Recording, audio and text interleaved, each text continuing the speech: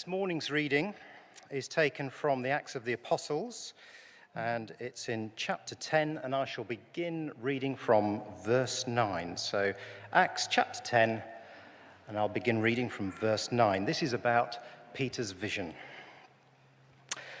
About noon, the following day, as they were on their journey and approaching the city, Peter went up on the roof to pray. He became hungry and wanted something to eat. And while the meal was being prepared, he fell into a trance. He saw heaven opened and something like a large sheet being let down to earth by its four corners. It contained all types of four-footed animals, as well as reptiles and birds.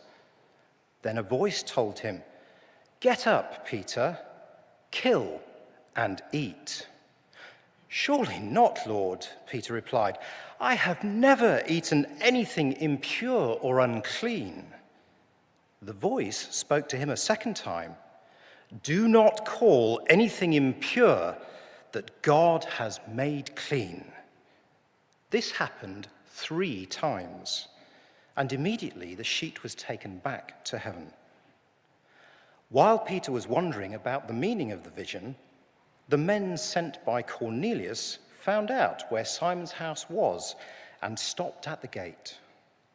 They called out, asking if Simon, who was known as Peter, was staying there.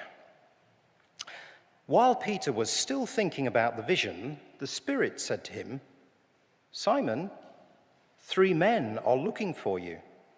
So get up and go downstairs. Do not hesitate to go with them, for I have sent them." Peter went down and said to the men, "I'm the one you're looking for. Why have you come?" The men replied, "We have come from Cornelius, the centurion. He is a righteous and God-fearing man who is respected by all the Jewish people.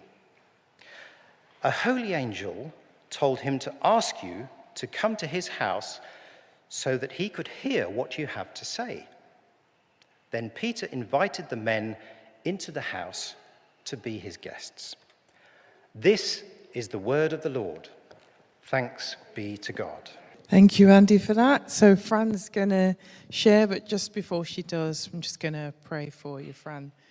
Yeah, Father, thank you for the time spent just in your presence to hear from you, in order to know what to bring and what to share with us today. And Father, we thank you that, we do our part, but what's so good is that then you do your part. So yeah, we thank you today for what we're going to hear through Fran. Strengthen her in Jesus' name. Amen. Amen. Thanks, Marcia. Great to see you. Hope you're all right. I'm feeling pretty perky this morning, I'm not going to lie, because I'm now counting the days off till I get to go away. Fortunate enough to go on a holiday, and I've got a little photo to show you the kind of views that we enjoy when we're in our caravan in Cornwall. So I'm hoping a slide's going to come up on that. Oh, apparently not. No PowerPoint. None at all today. Oh, that's a shame. Okay, never mind. So you can't see this amazing view, which is the sea crashing over some waves. And for a long time, we have longingly sat looking at this golf club up on the cliffs at Trevose Head. And I say we've been looking at it longingly because you have to be a member to get in. And they've got this beautiful prime location where they can just have their drinks and sit out and look at the sea. Gorgeous. But we accept that we can't get into this golf club and be among them. It's members own. They pay their money, considerable money. They wear the right clothes. Mysteriously something to do with diamond print jumpers. And the trousers, what's that all about? They go to their committee meetings, they pay their dues. But a couple of years ago, all the rules changed, and they allowed non-members to get into this swanky place and sit on their newly built terrace and have drinks overlooking the sunset. So now we enjoy this privileged position among these members, having a lovely time. But it's not widely known, this, so we like to keep it to ourselves. We don't want the wrong types getting in, do we? We don't want the riffraff watching Sky Sports, creating too much noise and ruining the ambiance that we like to enjoy. We want it for our type of people. Now, there is a little bit of me that is not joking, because we all have something in life, don't we, that is for our type of person. We've got our preferences, we're only human, and we like things as we like them. But the thing is, that thing cannot be your Christian faith. It can't be this church. When it comes to the gospel, when it comes to sharing the great news about Jesus, any notion of exclusivity is totally blown out of the water by what happens to Peter here. So, we're going to just have a little dive into this pivotal moment in the history of the church and of how Jesus expands the minds of the Jews at the time. So, the background is, Peter, well, as you probably know, he's a Jew, and he's one of the apostles. And Jews are taught from birth that they are special. They are God's type of person. So they have their laws, they probably even have the right clothes to wear, and these are the people who God likes. It's kind of, built into them. And then Peter, he has this mission from Jesus. And until this point, the mission is to tell the Jews that Jesus is the Messiah they've all been expecting, right? He's the type of Messiah this type of person wants. But then God does an amazing bit of choreography which changes all that. Let's take Cornelius. So as you heard there, he's a centurion, so he's a Roman soldier in charge of about 100 men. And he would have been a Gentile. So Gentiles and Jews, they kept apart. But Cornelius worshipped God. They called these Gentiles God-fearing Gentiles. So, he was an okay kind of a guy. And this angel is sent to Cornelius to say, go and get Peter, this chap called Peter, go and bring him to your house. He's a Jew, but go and ask him to come to your house. So let's just stop there. That was unusual. I don't mean the angel bit. I mean, that was unusual. Well, unless that's just me and, you're probably having spiritual, angelic encounters all the time. No, this was unusual. This thing about inviting Peter, a Jew, to a Gentile's house. They did not do that. They weren't allowed to do that, the Jews. Meanwhile, Peter, who's on a mission trip in Joppa, he's peckish. So there's no Uber Eats. So he's going up onto the roof to pray while the household prepares him a nice meal. And while he's up on the roof, God, maybe he plays on the hunger that's going on inside him, but he gives him this vision of all these animals coming down on this sheet.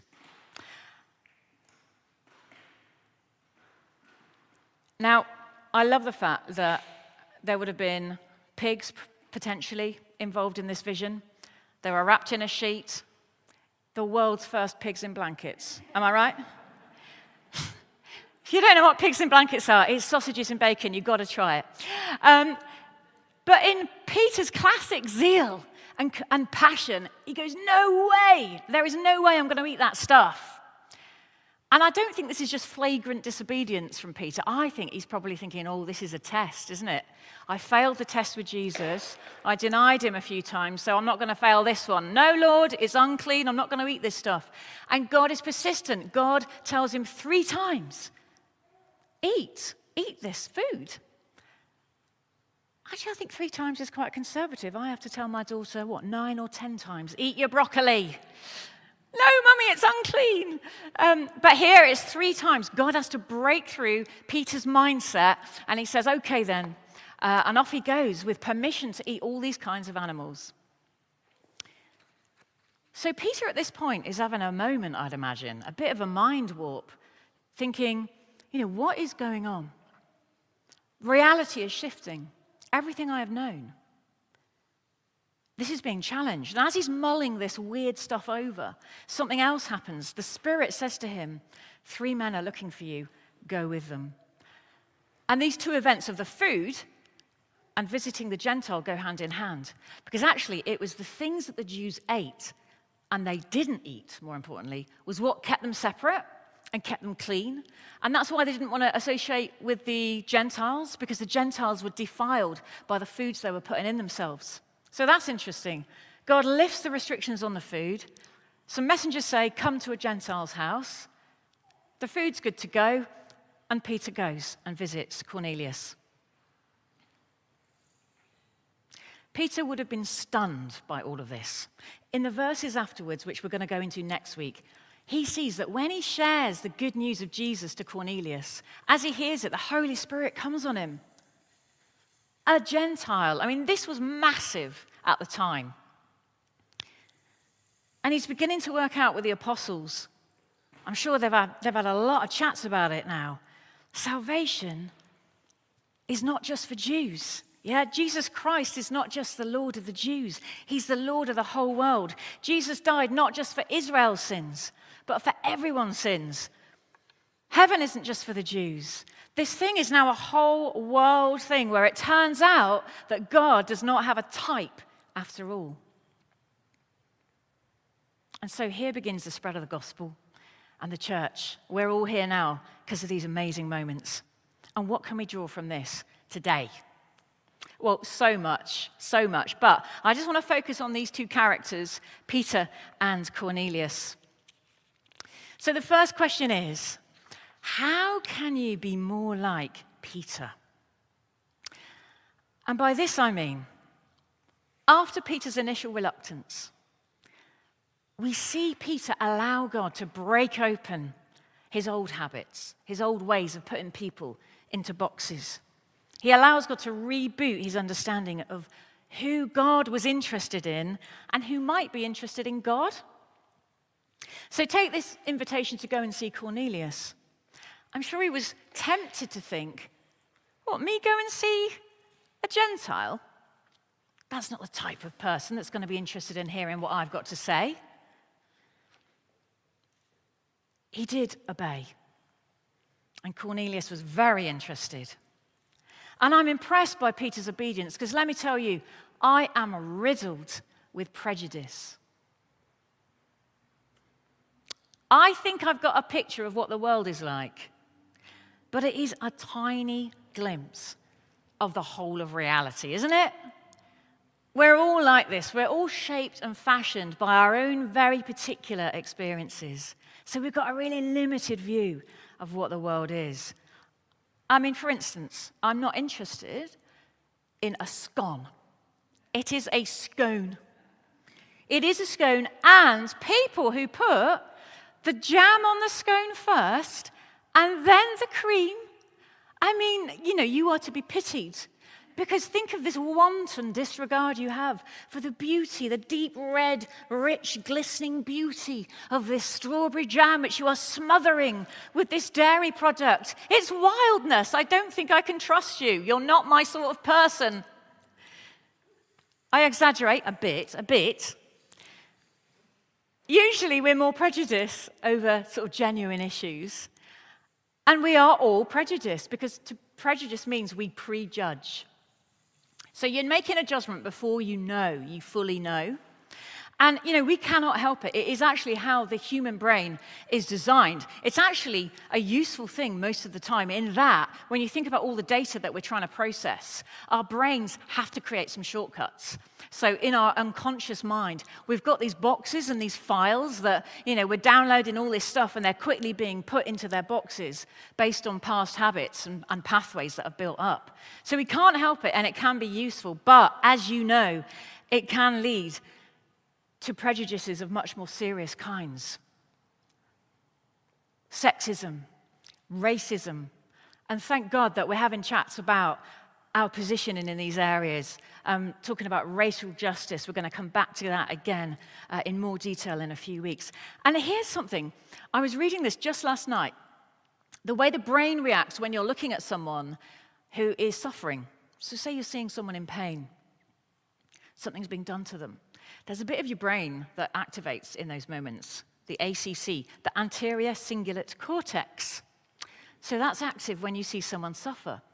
But that activity does not in itself lead you to interact, intervene, come to someone's assistance. There's a different bit of brain that does that. It's called the DMFPC. Don't ask. But this is the bit that is the altruistic bit. We only get that bit of brain activated when we see the person suffering as not someone different, but as part of us. So at a real biochemical level, our brain is making decisions about who are people like us, who are our people, and who are other people. And that affects our choices and our behaviors. I just thought that was so interesting. And this really matters for our life together, and it really matters for how we might share the gospel. And that is what really today is going to be a little bit more about in the kind of final landing point of the message. Back to Peter in terms of his mission. On the rooftop, through what happened with Cornelius, he's challenged to overcome these ways of thinking, to overcome his natural instinct, to keep religion for his type only. So what if we are to be a bit more like Peter? I mean, I'm not saying you don't already think that Christianity is for everyone. Of course, we do. But do our prejudgments dictate who we might think might be interested in what we did on Sunday? Do our prejudgments of people affect who we might think might want to come on an Alpha course? Who we might offer to pray for? Remember that church weekend away when we were sending a text to someone? Can I pray for you for something? What's going on when we make our selections and who we think might want to hear this incredible news that God does not have a favorite, that Jesus died for the whole world? Here's an encouragement for you. Across the road, there's a restaurant called Cumin. I don't know if you've been. Oh, it's one of my favorites. It's run by Shelley and Sunny Anand. And Shelley is someone I've got to know over the last 2-3 years. He invites me into the kitchen sometimes, and I've even got some of his recipes, which are, so lucky to be able to cook up some of his dishes at home. And one day, he saw me wearing a cross, quite a big cross that I like to wear. And he said to me, "Oh, are you a Christian?" And at that point, I thought, yes. And I remembered, I've never mentioned to you, in all the time we spent together, I've never mentioned to you that I've got a faith. I've never mentioned that, there's a church right across the road there. This is before I was a member of St. Nick's. I've never thought to say that faith is a part of my life because, Shelley Anand, probably not the type, subconsciously. So he looks at my cross and says, "Are you a Christian?" And he says he's been having dreams about Jesus. He's been having dreams about this man that he now knows is Jesus. And then he saw this film where Jesus died on a cross. And it all made a bit more sense to him. But because no one had talked to him about Christianity, no one had thought he was the type, he ended up just Googling, finding a church near his house, and now he's a member of that church.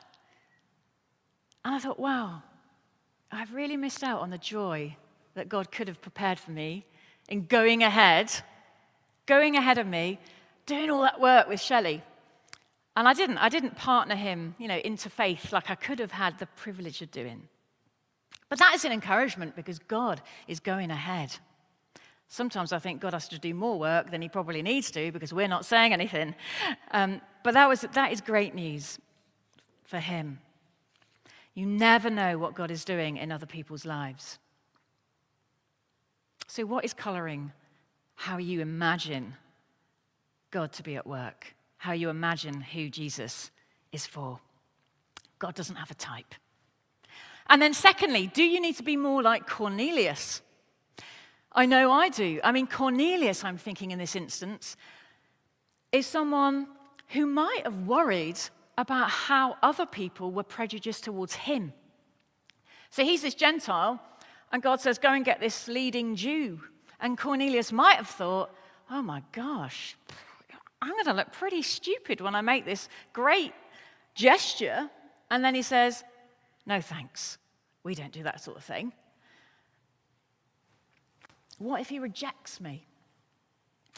And I wonder, whether the biggest barrier to the spread of the gospel, to people sharing what's important to us, I wonder actually whether it is our fear of being prejudiced against as Christians.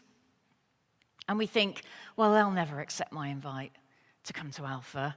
I can't invite them to our community social night because they might think I'm a religious extremist. Or, if I ask them to come to Sparklers and bring their children to our church toddler group, well, maybe they won't want to, and then they'll feel really awkward around me, and then they'll try to avoid me, and then our whole friendship's wrecked. We're sort of catastrophizing. It's crazy, isn't it? It's crazy that in those moments, our fear of a little no is bigger than our desire to see someone being introduced to this amazing Jesus who has no favorites, who loves you and wants to bring you into his family.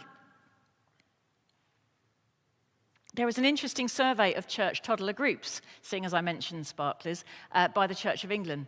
And they surveyed toddler group leaders. And they found out that the biggest fear among these leaders was that the parents bringing the toddlers along would be put off by too much religion. So they found invariably these groups were watering down the Christian element. And invariably these groups would become like secular, just community play groups for the kids. But the same survey talked to the parents who brought their children to the toddler groups, and they said the reason they come to a church toddler group is because they want to put some Christian values in their little kiddies growing up. They want them to have the opportunity to learn about faith and God. And so these parents are coming for Jesus, and they were being given custard creams. St. Nick's is not like this. Sparklers is not like that. But it just underlines that, are we too worried about what people are thinking? Is that what's stopping us? Are we thinking they're prejudiced against us? And I need to confess here, I probably have spent almost a whole year since I've been ordained imagining that when people find out, they are just going to put me in the weird Christian, this is what she's like box. And that my main job with them is to try and convince them that Christians are all right and we're okay, especially church leaders. And then that ends up just running the conversation I'm having with them. And my attention is therefore on them and what they think of me, rather than, as an ordained person, on them. What is God saying to you? What can I listen to? How can I bless you? Can I pray for you? Because I've been afraid of their prejudice against us. It's crazy. God's challenged me on it. That's now stopped. Hallelujah. If it encourages you, by the way, of all the people that I know through being on the radio and telly and everything else, when they found out about my ordination journey, and not one single person has said something negative to me or on social media. And again, I think that just says a lot of this is in our heads. People are curious. They want to hear about your genuine experiences. What matters to you? So let's not think of the reasons why not. Let's think of why. It's a great idea to be honest about what we do on Sundays, about what's important to us. So in summary, how can we be more like Peter? How can we overcome our prejudices, which might stop us from developing friendships with people not like us? Inviting them, being part of their lives as we might be a part of theirs. We do well to remember that as Christians, we are the Gentiles. We are the non-members that have been allowed in to sit and look at that amazing view. We don't need to be adopting a keep them out posture. And I am so sorry if you have had an experience where you have felt that you've been kept out. I'm sorry if you have felt that you're not included. And there will be people, because we are all human and we do this. So I do think there might be an opportunity this morning for you, if you carry a bit of that in your heart, if you're here this morning, you might want to do some work with God over that. Let his love speak into those parts where you felt you're not the type to be in church. I'm so sorry if that has happened to you. If you're watching online, get in touch with us. We'd love to tell you a different story, to include you. And you can always get in touch on the website, stnicks.org. You are so welcome. Everyone is welcome here. There is no type. And how can we be more like Cornelius? Just stop worrying what people will think if they knew what we believe. Let's not fear their prejudice, which in most cases is imagined. We see in this passage that God goes ahead, planting thoughts, opening doors for conversations, creating opportunities for you to just be yourself. You can be honest about who gives you the most life, the most peace, the most hope, the most love to overcome prejudice, introduce Jesus who has no favorites. Literally everyone is his type. And that is such good news. Amen? Amen.